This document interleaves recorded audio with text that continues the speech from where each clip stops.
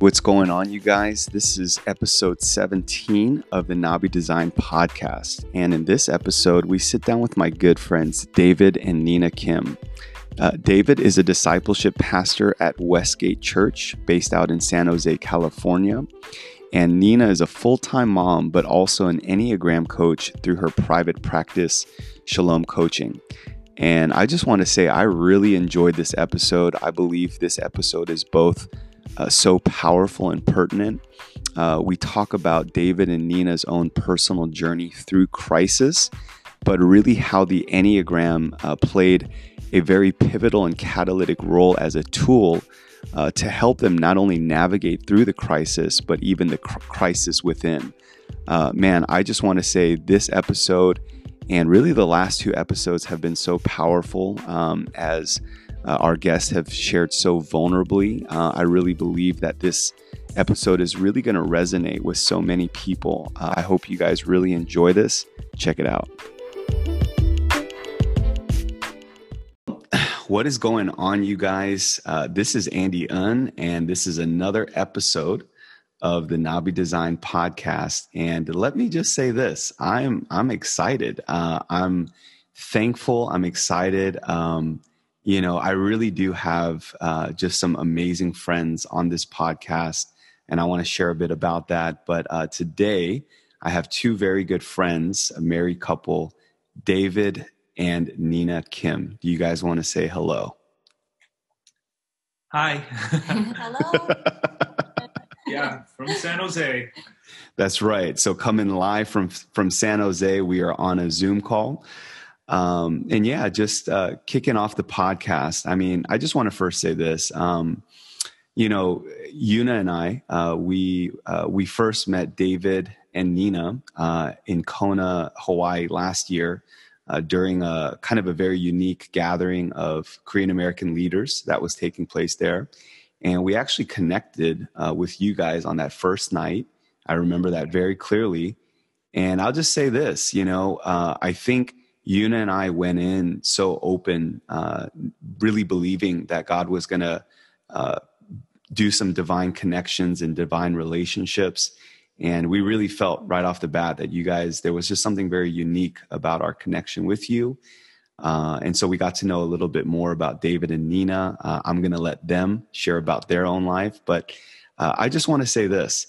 From the moment that we met and even the ensuing months thereafter, we had just opportunity to connect face to face, where we got to fly out to San Jose. And I think I could speak for all of us that we just had an amazing time with you guys. Oh, yeah. I still remember that. Yeah. Oh, yeah.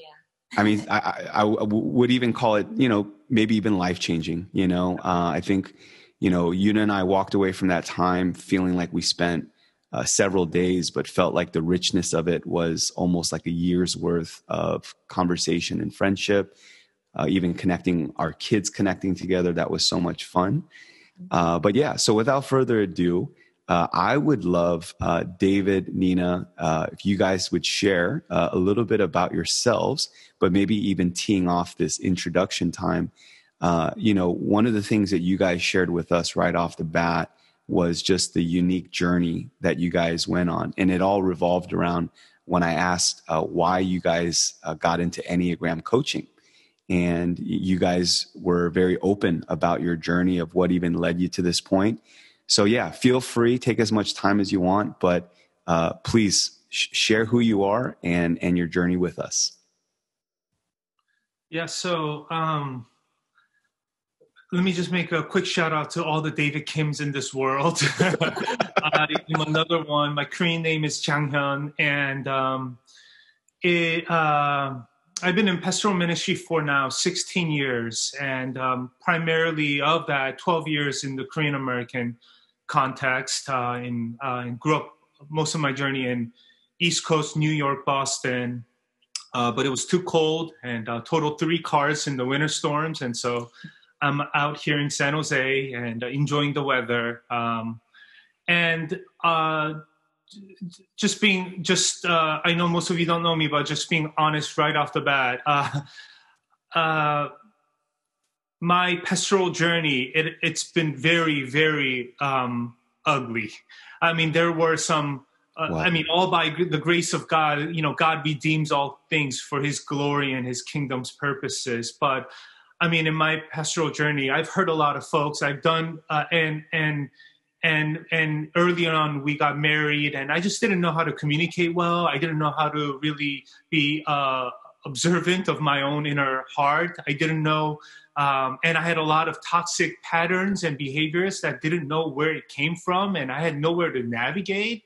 And I would just call it just as sin and just prayed it away, as though that somehow in my journey that would all fix it. And nothing was working, and so I just got into just a theology camp and spent like 10 years theologizing and using theology to just bring healing in all areas of my life. Wow. And for some odd reason, I thought it would work, but it wasn't working. Wow. And we got married, and right away our marriage was in trouble, and mainly because of me. And I'm already a pastor in the journey, and marriage in trouble. And so we went to a marriage workshop. And in that workshop, John and Nancy Ortbergs, they were leading about 400 or 500 pastors in marriage and healthy relationships, what that looks like. And somebody in the crowd asked, just in all of your years of marriage and ministry experience, what is the most helpful tool in your marriage? And Nancy Ortberg, just without a second, she said the Enneagram. This is now 6-7 years ago. This is before it got popular. Wow. And we both looked at each other and said, Enya, what? We had no idea what it was. And that's when we started our own journey. And we realized, again, let me just be clear, Enneagram did not save us, but Jesus used the tool of the Enneagram to bring a lot of revelation.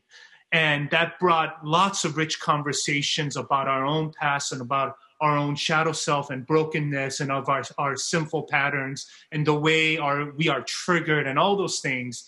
And that led us into these years of deep healing and confessions and so forth. Okay, let me just stop there. Yeah, no, that's so good. I mean, Nina, what would you want to add to that in terms of what did the Enneagram do for you, and what did it do for your guys' marriage?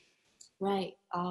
Well, like any relationship or marriage, I think a lot of the conflict comes because we just look at the outer behaviors and we're just like, what the heck? Like, what is wrong with you? What planet are you from? I'm sorry, Lord. And vice versa. And what I love about the Enneagram is that it doesn't just describe behavior. It describes the motives behind the behaviors. So wow. It's the why behind the what. And once we figured out, my husband, David, he's a type 3 and I'm a type 9.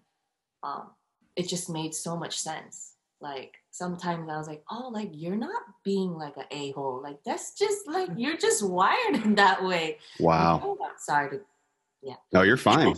Keep it real. And also for him, I think he would look at me and be like, oh, like you're not like lazy or like unmotivated. Like there are some issues there. Wow. Work through. And so, I mean, we have a series of events that I think we'll share, but I think through those, it just highlights more. Yeah.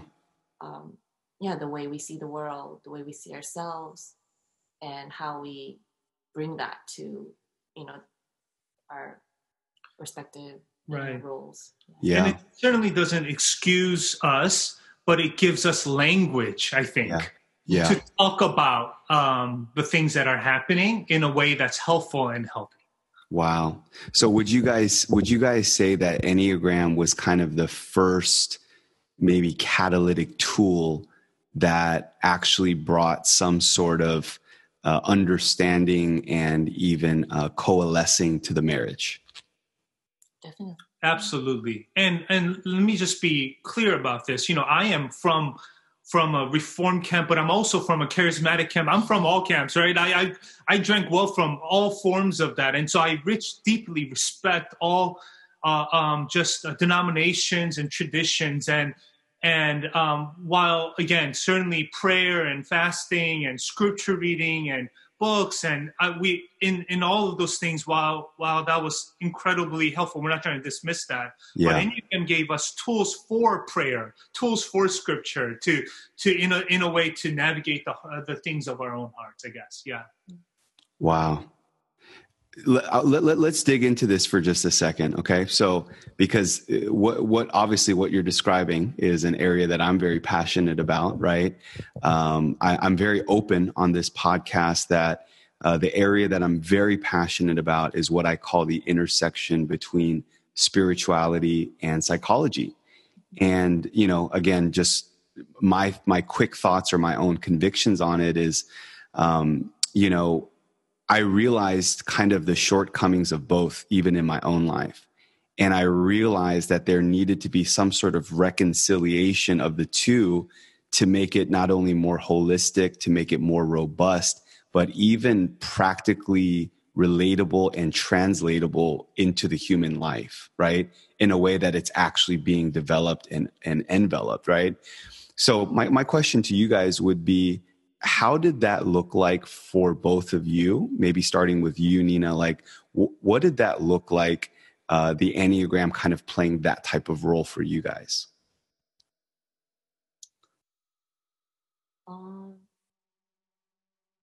I think for me, yeah.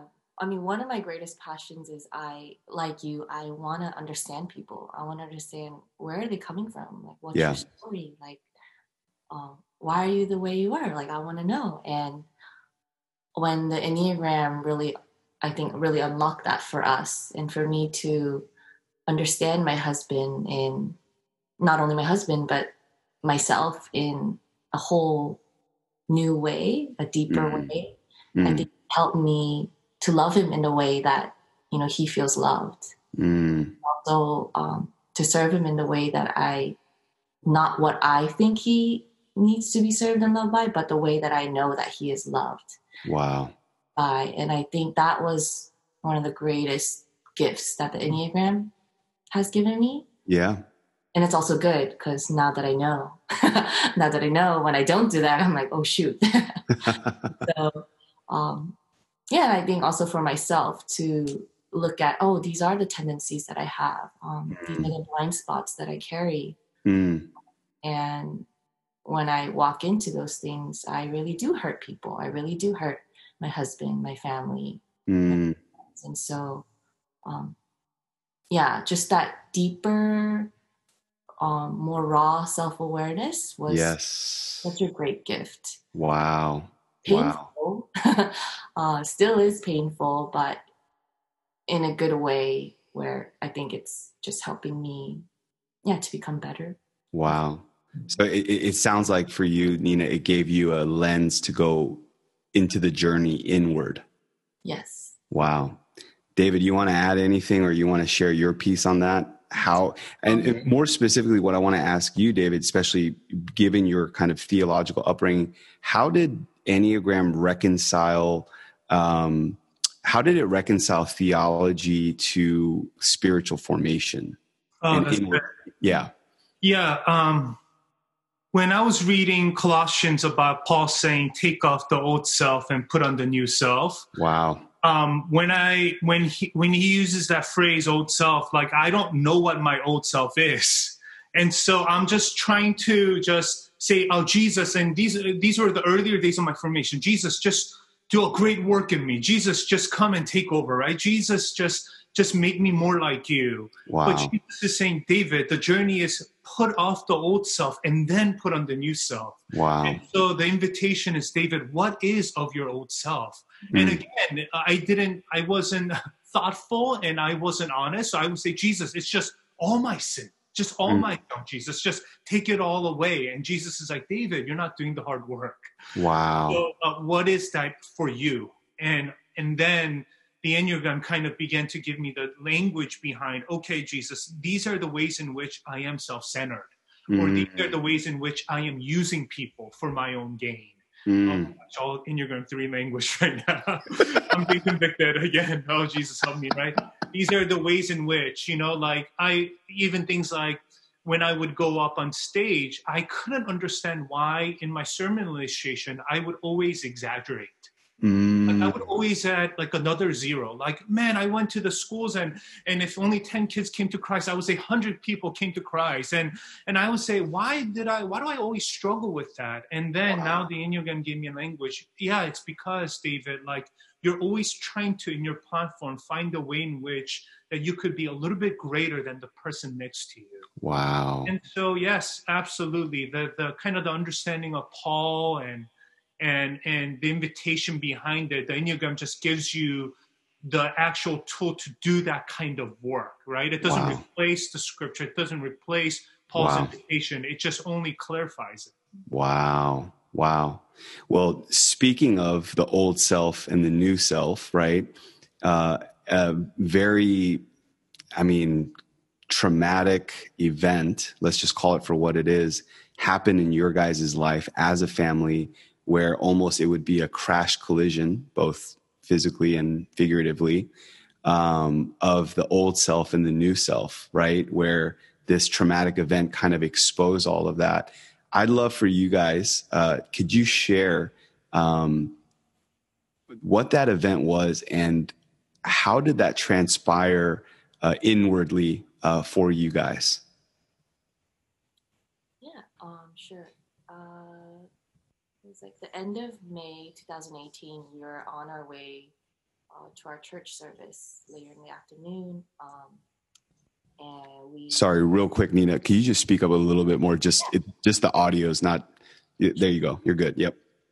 And we were involved in a pretty traumatic car accident. Wow. And both of our children were in the car. They were 9 months old, 2.5 at that time. And it was just all the images are just coming back to me again. When we were on the freeway, and so a person behind, we were at a complete stop because there was a lot of traffic going on, but the person behind us, wasn't aware, and she was coming at like full speed, 70 miles per hour, and just hit us. And then we ended up hitting the car in front of us. Our kids' car seats were just messed up. Our doors were jammed. The windows were shattered. It was just, anyone's nightmare and any parent's greatest nightmare. And I think from there, and the trauma that we carried and the PTSD that we carried from that, both of us went into series of, counseling, and things. And also it uncovered just even the way we deal with trauma and the ways that we grieve through trauma. Wow. And did you want to add anything to that? Well, maybe this will help frame it, but obviously crazy traumatic event. Obviously, the details of that crash, you've shared with us. It was pretty gruesome, seeing, even, your kids in that sort of situation, blood, that whole thing. My question for both of you guys would be, maybe starting with you, David, what was that process like for you, David, as man, husband, and father? And then going to you, Nina, what was that process like, woman, wife, mother? Yeah. So with the accident, I had a severe brain injury. I was the most injured, and that's by God's grace. I'm glad that I was the one that was most injured. Had a brain injury, so I couldn't see and I couldn't read, and so I had blurry vision for 9 months. And that's a death sentence for anyone who is an achiever and a performer in the world of the Enneagram. And so I couldn't do work, and so in less than 5 seconds, I couldn't work, I couldn't read, and I had a brain injury, and I was physically disabled, and at one point we were getting 22 different treatments a week, and so that began to do a lot of things because I was just home 24/7, and I couldn't provide for my family. I didn't have a job, and nobody was calling me for any help. Wow. Nobody was going, Pastor, lead me, solve my problems. And so I was just sitting at home. I couldn't be on the computer. So I was just sitting at home all day, every day. And I was left undone. And in that process, that another layer of that invitation of God, who am I? What am I? Am I still worthy in this world? Am I still worth keeping around? Wow. Do I matter in the church? And so all those questions, the questions that I didn't want to face began to just be unearthed in that process. And probably the scariest moment of that process was I was about second week into our recovery, again, about a year ahead, but second week in, and I was driving Skylar and Zoe, our two daughters, to the hospital for their appointment. And on that drive, I was more mad that I was taking them to the hospital. Oh,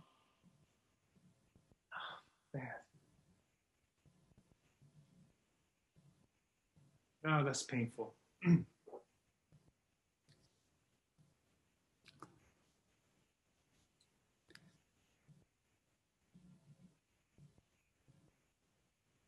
This is good, David. Obviously,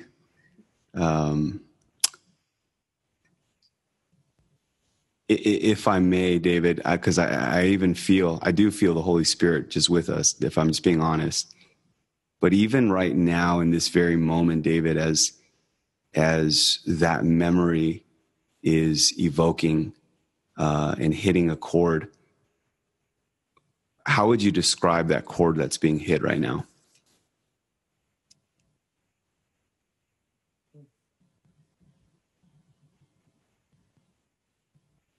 I mean, just the deep pain of the priorities in my life, right? And while you believe it and preach it and teach it until an event that happens to you, it really just reveals where things really are. Wow. And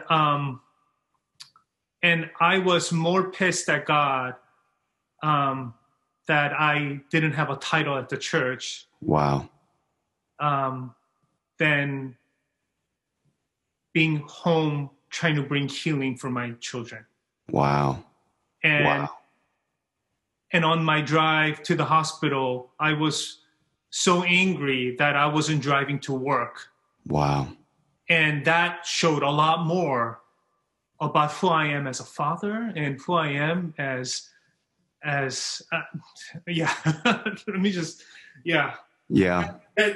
That's a painful thing to see, right? And that's really ugly. Yeah.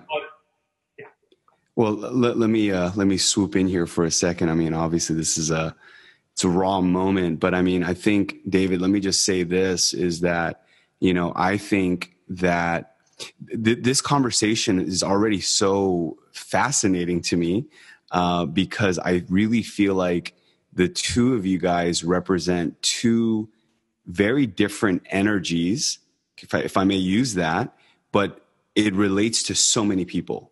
Like, I believe that David's energy, you relate to so many people. Let's just call it the more type A, the go-getter, even workaholic type that will struggle with that. But even as you're recollecting your story, David, it's almost like trauma or pain served as this almost catalytic mirror for you to allow yourself to see things in yourself that you would not have seen in any other maybe circumstance. Right.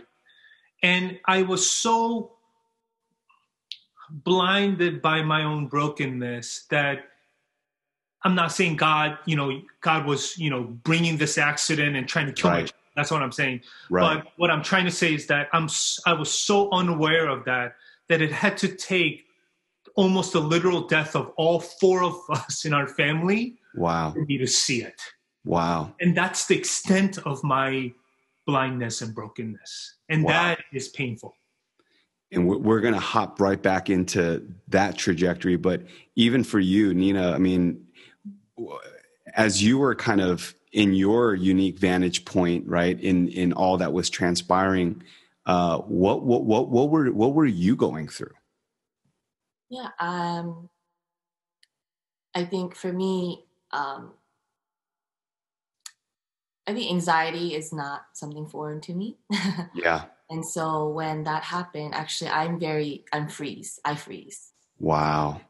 And so when that happened, I just didn't know what to do. I had no reaction, which is also something I talked about with my therapist. And Wow. when the image that I did EMDR for was the image of I couldn't get the kids out because the doors were jammed. And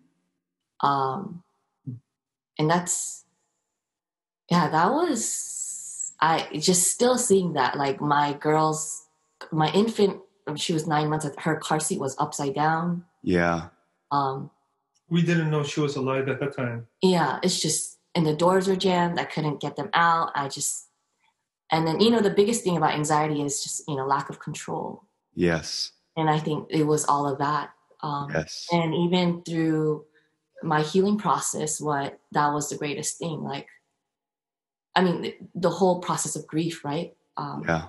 That I think I was very angry at myself that it was not something that I could control.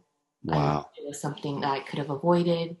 We go through that series of things when we go through trauma where like, oh, is there something I could have done to prevent this? Yeah. Is there something better that I could have done so that we could have gone a different way that day? Just all these series of like what ifs. And I think the hardest thing for me was that I couldn't grieve properly. That the next day I still have to feed my children. I still have to go on with my day. Wow. And be strong for them. Yeah. And quote unquote, be strong, for them. And I can't just go into my room and, mope it out. Like I have to just move on. And, and now adjusting to also my husband being home, just all these adjustments. And I think that's something that we're kind of going through right now too, in the pandemic. Yes. Adjusting and grieving and the anxiety that comes with that. Yeah. And I think the biggest takeaway for me from that and in my counseling was that I tend to downplay my pain and my trauma. And so even when somebody says like, oh, what was the car accident like? I think I tend to downplay my pain. And that comes a lot from my childhood wound where I felt like I wasn't important. I wasn't heard. Yeah. Which I'm sure we'll get to that. Sure. But, and I felt, and my therapist, she basically told me like, that's what I was doing in this trauma. Wow. Playing it. Wow. And because I'm not acknowledging my pain, because I'm not going through it, it comes out in anxiety. And for me, a lot of my anxiety comes out in my anger. Angry at myself for not being in control of that situation. Yeah. And then in that, I think I took it out on my family. Like I took it out on my kids. And then because of that, I would get very upset. And stressed. Yeah. And just that whole cycle of guilt and Yeah. No. And so, I mean, I'm hearing both of your guys' stories, and it's like, whereas David, the way that he kind of responded to the trauma was to like keep trucking forward. For you, it was quite the opposite reaction or energy, right? Where you got paralyzed with anxiety, right? Just kind of moving the ball a little bit forward with, the journey, because I do actually want to get into some of these other aspects, but maybe starting with you, David, take us forward into the journey of what were kind of the aha moments that you were led through from that moment of realization that you had. Like, man, I can't believe these are the priorities of my life. Like, take us through what were some of the milestones, or what were some of the processes that you walked through that started to bring almost like a redemptive healing to what you were experiencing? Yeah. I mean, John Mark Comer wrote a book, and I read that right before the pandemic, and it happened, right? His quote from his book, and a quote from Dallas Willard, right? Ruthless elimination of hurry. And that's something that I don't really like in my life. I hate it right now. Let's just be honest. Yeah. And when that happened, when I didn't have anything to distract myself, and I distract myself primarily through my work and what I can achieve through work, whether that's position, power, title, all of those things. And those are, and when that was all stripped away, that was one of the aha moments, that solitude and silence, God will use that for my salvation. Wow. And that's not something that I've welcomed. And now it's been 2 years of that, and now I love it. Wow. Yeah, I love it. And so again, I and let's be honest, like this second time around with this pandemic, you know, I'm home. Yeah. And in my fleshly desire, I hate it. But because of the journey, the 2 years of silence and solitude that I've had, I've now learned to know how to walk in it, where I can find redemptive meaning and purposes even in this time. Wow. And so that's one for me. And along with that, I was just watching, I mean, the song is blowing up, the song, The Blessing right now. Yes. Everybody's listening to it. Yes. And Steph Curry just did they did a Instagram live where, you know, they're singing the song, The Blessing, and he's just singing that song over his wife and his children. And I started to just get wrecked. Wow. And in a world where, you know, my wife and my children, these two girls, where the world tells them they're not worthy. They're not pretty enough. They're not smart enough, right? Yeah. But what God has asked the fathers to do and husbands to do is to come and say, while the world constantly curses them, yes, you ought to be the voice of me, right? The representation, and to bring words of blessing, words of affirmation. Wow. And so for me, as I'm in that process of the redemptive journey, like my role has changed. Like my role is to be present at home. Not be home and think about my future strategies, which you also rebuke me, Andy, many times. And still a learning process, but to be present, and in that presence, offer the blessings of God.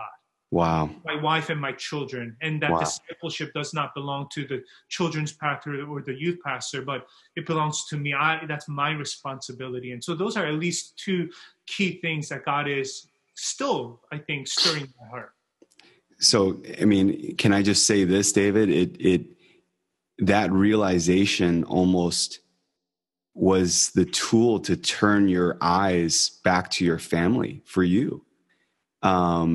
And I love what you were just saying. It's like, it doesn't belong to the children's pastor, but there's a greater realization. There's an ongoing realization that responsibility rests on us. And even as I'm hearing you now, in the midst of what we're going through now with the quarantine and the pandemic, what I'm hearing you say is it's almost another resurfacing. It's almost another opportunity. Let's just put it at that. Yeah, there you go. For you to focus on the kids. I just, while we're talking about your kids, because obviously, you know, I love Skylar, I love Zoe, you know what I mean? Like, can we talk about real quick what happened with what happened with Skylar when we visited? Are you guys okay with that? Yeah. Because let me just put it this way. First of all, it's one of the craziest stories that you know we've been a part of, and to do it with you guys as friends was nothing short of amazing.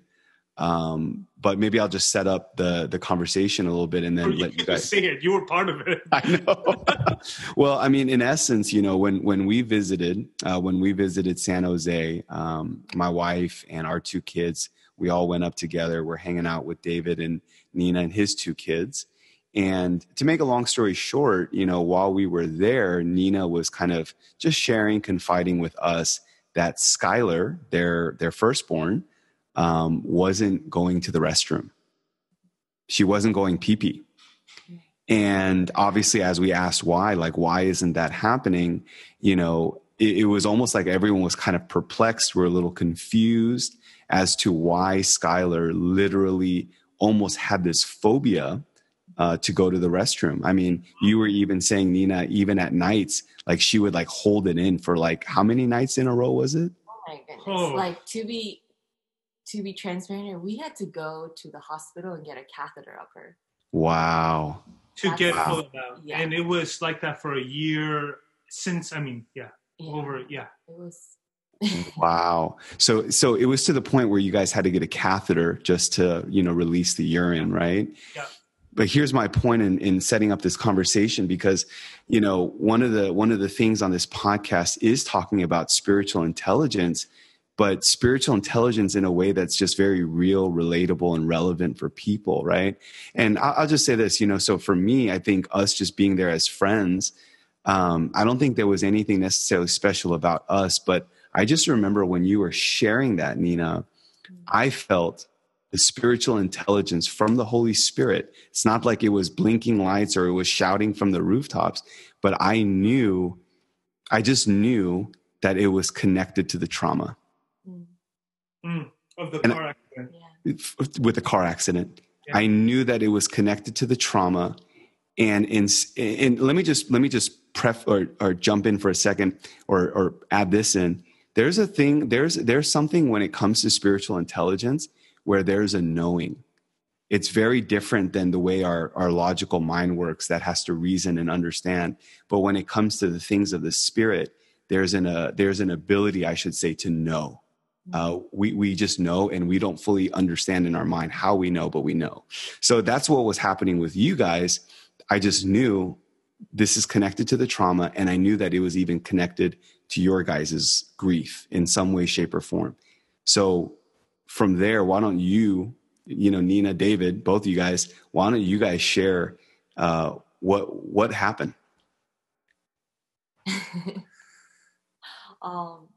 It's so funny because I remember even when you said that, it's kind of like it was like, it was very like, aha. But then I think I still held on to like this control thing where it's like, no, it's because I failed as a mother. It's because I didn't train her correctly, or because probably my anxiety, was on her and she became so anxious. And almost like I felt like your answer was just like me, downplaying probably the pain that I put on her. Mm-hmm. I think when you said those words, it was very freeing. Like there was like burden that just came off of me. Wow. Because that was probably our number one family and marriage tension point. Wow. Not, potty training and getting, as young parents, it's a nightmare. But to do that for a year and a half of nighttime fighting and conversation, it's just primarily, Nina, a lot more than because I just removed myself emotionally, so I didn't allow it to. And it came off through different ways for me, but definitely it was a big tension point for us. Wow.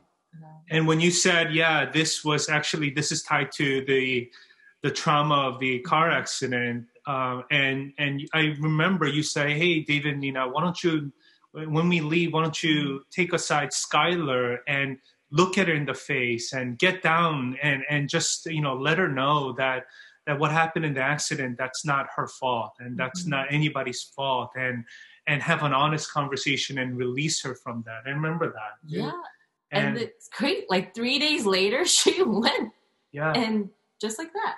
Yeah. What was that moment like for you guys as parents to be able to look at Skylar and to basically just tell her that, like, what was it like for you guys to basically look her in the eye and say, hey, this is not your fault, and to almost release her from the trauma?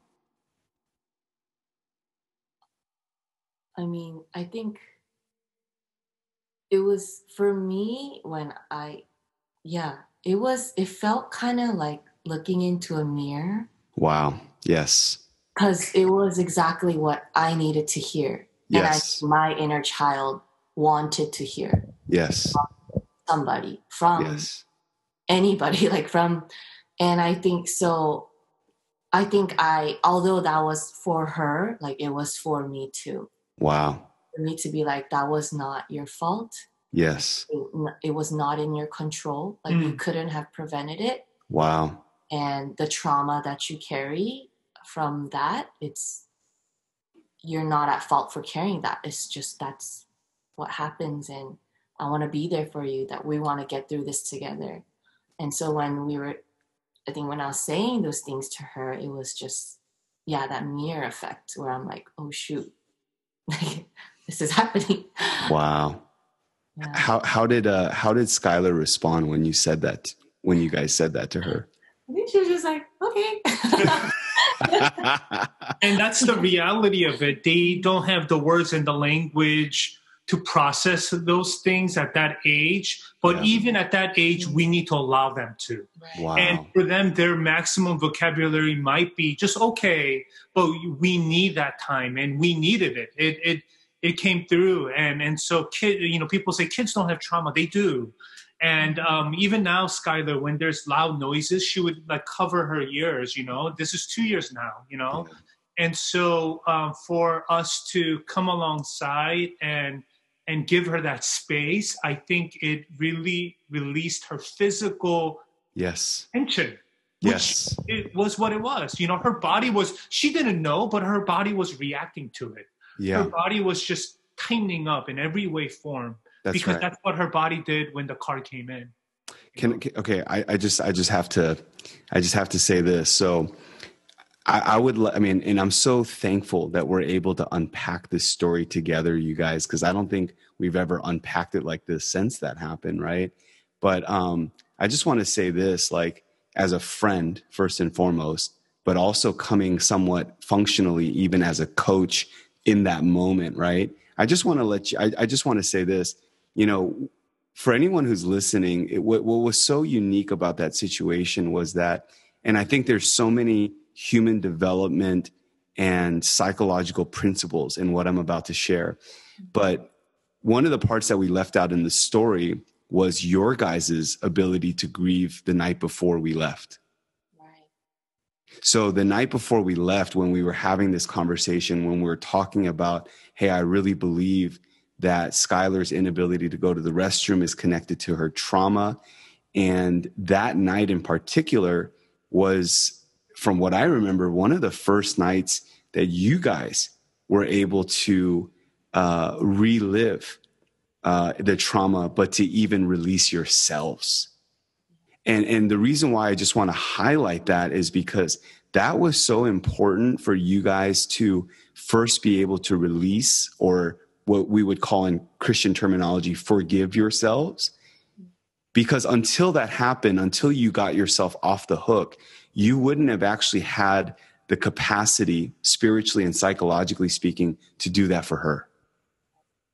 And so what happened for you guys that night was then translated to her. And let me just say this. I think what happened with Skylar was the power of the spoken word, but it was also the power of a mother and father's blessing. I just want to say that. So the fact that you guys who shared in that trauma with her, but as mom and dad, were able to look at her and to release with your spoken word, Skylar, this was not your fault, and we're here for you. The effects of that transaction, if you will, was that 3 days later, she went pee-pee.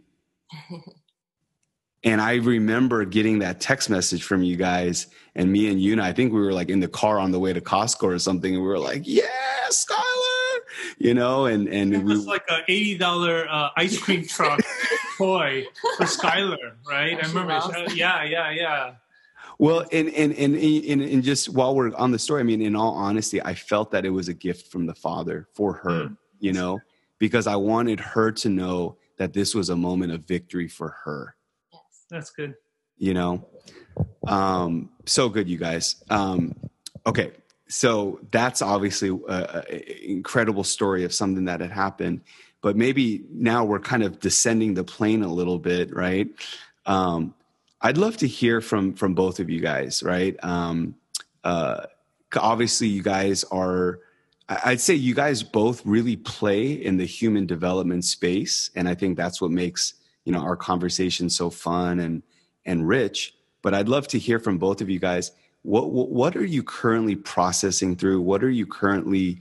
What's a passion of yours in this space of human development, and why? So maybe starting with you, Nina. What's kind of the current passion of your heart? Yeah, I think it's very related to everything we talked about, but I do coaching. Yes. I'm a full-time mom, but I do coaching on the side. And yes, you do.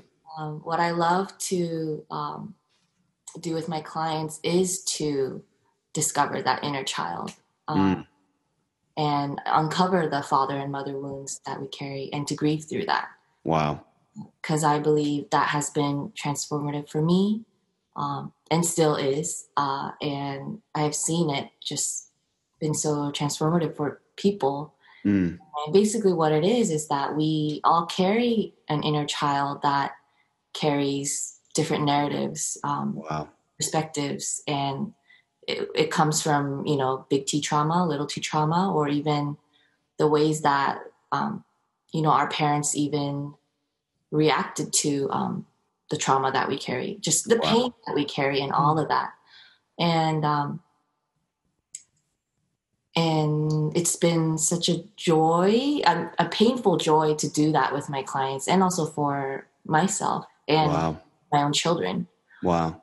And I think just this, even becoming now as a parent, seeing all of that in my child, I think all the more I want to just do it with people, that I want to create a safe space where people can, uncover these wounds, and to talk about it, and to give stories to them, and to discover why they carry the narratives that they carry. Like for me, mine was that I'm not important. And it's okay if I'm invisible in this world. It's okay if I don't use my gifts in this world. And that started because as a child, my parents were busy. I think my trauma was that my parents were busy. And even that too, I've noticed a lot of my clients, they don't want to, quote unquote, speak badly of their parents. Sure. And it's not, I want to just say, like, it's not us throwing our parents under the bus. That's but it's right. Acknowledging the wound. You have to acknowledge what's there. That's right. And once you do that, and once I did that, there was just so much freedom. And even the way I deal with the car accident, that's my childhood wound, where I feel like my pain is not important. I just need to brush it aside and move on. And so, because, of that power that it has done for me, I just love to do that with people. Yes. And you do it incredibly. I just want to say that, Nina, is that I would say you're probably one of the best listeners that Yuna and I have come across. I know Yuna has said that as well. Like, you're a very active listener, and I think that's what makes you a very effective counselor. Is that you actually genuinely care. When you're like, hey, I want to hear your story. You're the type of person that just genuinely and actually cares. Quick question. This is a spontaneous INFP question right here. David, for you, and then I want to hear about your passion, David, but from you, kind of looking on the outside in, what would you say is one of the most noticeable breakthroughs or changes that you've seen in Nina as she went through her mother-father wound journey? Yeah, so I would say she's finally learning to realize that she is a gift to the world. Come on.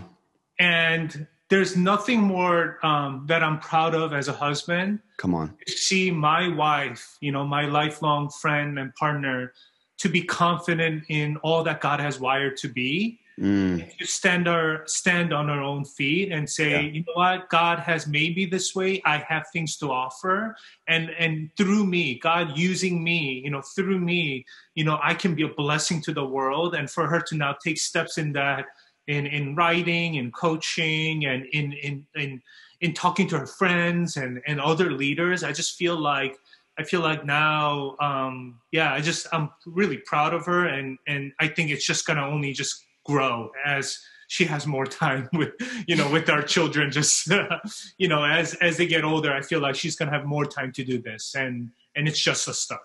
Come on, quick little fun fact. Nina is an INFJ, and I work with this type a lot, surprisingly, even though they're less than I think it's 0.8 of the population. But I just say this is that INFJs are the most internally complex out of all the 16 types. But what I've discovered time and time and time again, their journey of breakthrough is usually a little bit more, it's tougher to find that place of breakthrough because of the internal complexity. But once they do, I just want to say this, it's a force to be reckoned with. And I've seen that happen time and time again. Just quick little fun fact. I'm an MBTI guy. I have to sneak it in there some way, somehow.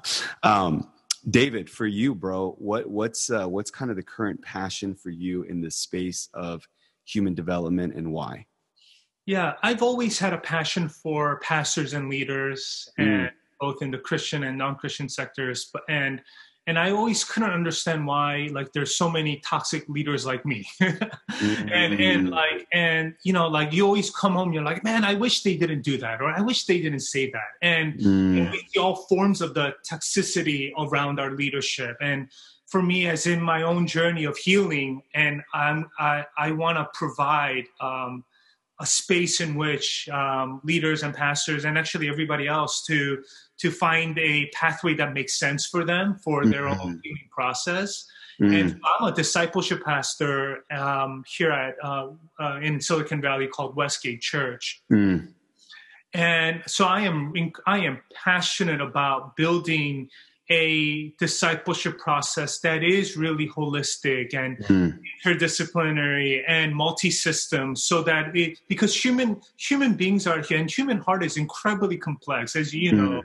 And to instead of the church just saying a blanket and lazy statement, just become more like Jesus. That's not helpful. Yes. Leaders, you're not doing the hard work when you say you guys just do the work, right? There has to be a well thought out, holistic approach that invites people to unlock all that they are meant to be in Christ Jesus. I am passionate about building that for the larger church, but I am also passionate about walking through folks with leaders and pastors, particularly in that journey, because I've seen how much damage it did when I didn't do that work. Wow. And the kind of things that I can offer with the work that I'm doing now with God. This holistic process. And let me just chime this in. Quick shout outs, Jeff Hyun. I'm about to quote you for a second, Jeff Hyun. But, we talked about in his podcast, The Power of Pain, as to basically how pain plays this catalytic, revealing role in our life to not only show us our true self, but even Jeff took it further to say our true calling. And I couldn't help but to think about that, David, just hearing your journey, because, David, you started out as this super mega type A, Enneagram 3. I have to accomplish, I have to do things. But now your passions have become so much more developed and revealed in a greater way, where now the passion of your heart is, I want to help people. Right. So you went from, I need to achieve things for myself, to I need to help people. Which is, oh Jesus, that's only God, right? There's no way. Because when you said, wow, Nina, you care about people, you're an active listener, and I'm not even listening to this conversation, right? I'm already thinking about what other amazing things I could say in this podcast, right? That's the fleshly wiring of me. But to say I want to provide and I want to work towards that, it's been yeah, that's God's grace. And I mean, even for that point where, I mean, let's just take, like, I don't know, Romans 12, when it says, be transformed by the renewing of the mind, right? Yeah. Like 15 years ago, when I would read that, I would just say, hey, more theology and more scripture reading. That's how people are transformed. And I genuinely believe that. And again, nothing wrong with scripture and theology. I mean, our whole lives are built upon that. But now with kind of this journey, I'm realizing be renewed by the transforming of the mind, theology and the negative voices that you've heard, or childhood messages, right? Now that neuroscience and how our brains are wired and take in information, and how does prayer play into that transformative and taking off the distractions. And so kind of bringing all approaches to that, I just feel like that's what we are primed for in this new way forward. Emotional health, how does that work in the transforming of the mind? Like all of those things,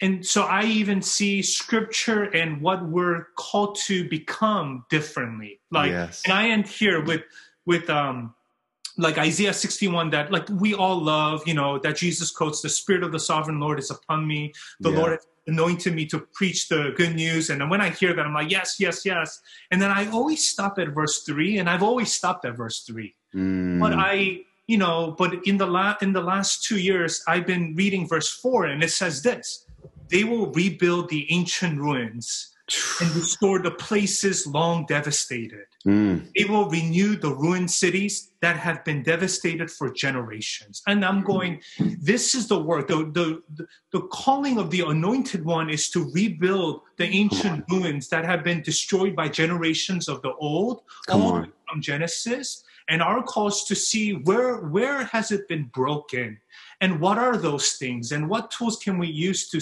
identify them? And by the Spirit of God, with the resurrection power of Jesus, let's rebuild that. Wow. And I would not have been able to see that if I haven't gone through my own journey. And let me just say this. I think what you just declared out of Isaiah 61, especially that portion you just talked about, rebuilding the ancient ruins, I would say, I think that's actually the calling over you guys as a family. I would say, if that's one thing that I would even say, just being your guys' friends, I would say you just kind of prophesied over yourself, bro. Prophesied over your family. Yeah, I mean, let me just say this, you guys. I'm going to land the plane in a sec, but I just want to first say, really look at you guys. I wish we could look at each other's eyes, but I want to say thank you guys. Like, thank you guys for being real. Thank you guys for being refreshingly vulnerable. I can already say right now, I know I'm going to get feedback on this podcast of people saying that they resonated with your real vulnerability. So thank you guys. Yeah, I just want to say this too, is, so thankful to have David and Nina on the podcast today. I really mean this.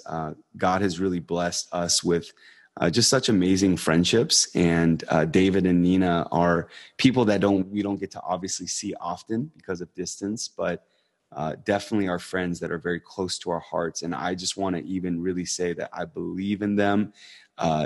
They carry such unique, obviously different Enneagram 3, Enneagram 9 energies, but both of them really are just such stellar, amazing individuals. And I really believe they are going to be building the ancient ruins in the way that God has called them to do so.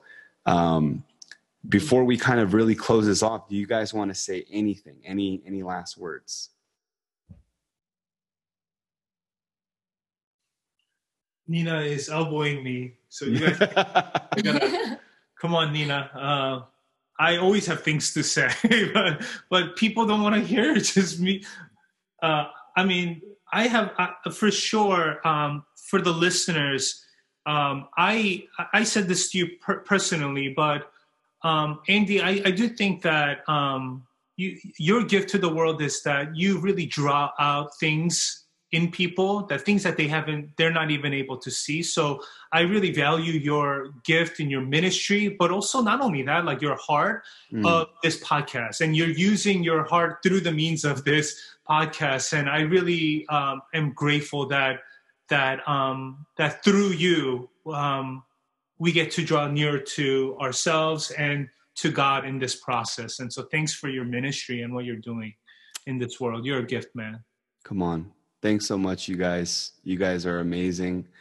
Well, you guys, this is a wrapping up. Thank you guys so much for tuning into this episode of the Nabi Design Podcast. Again, as always, we hope to bring you real content and real value, things that you can actually take and apply and practice in your own life. If these podcasts have been blessing you, if they've been speaking to you, would love for you guys to give us a review on Apple Podcast. This is going to help us to widen our audience and to reach more people with the message of what we're bringing. Thank you guys again so much for tuning in. God bless.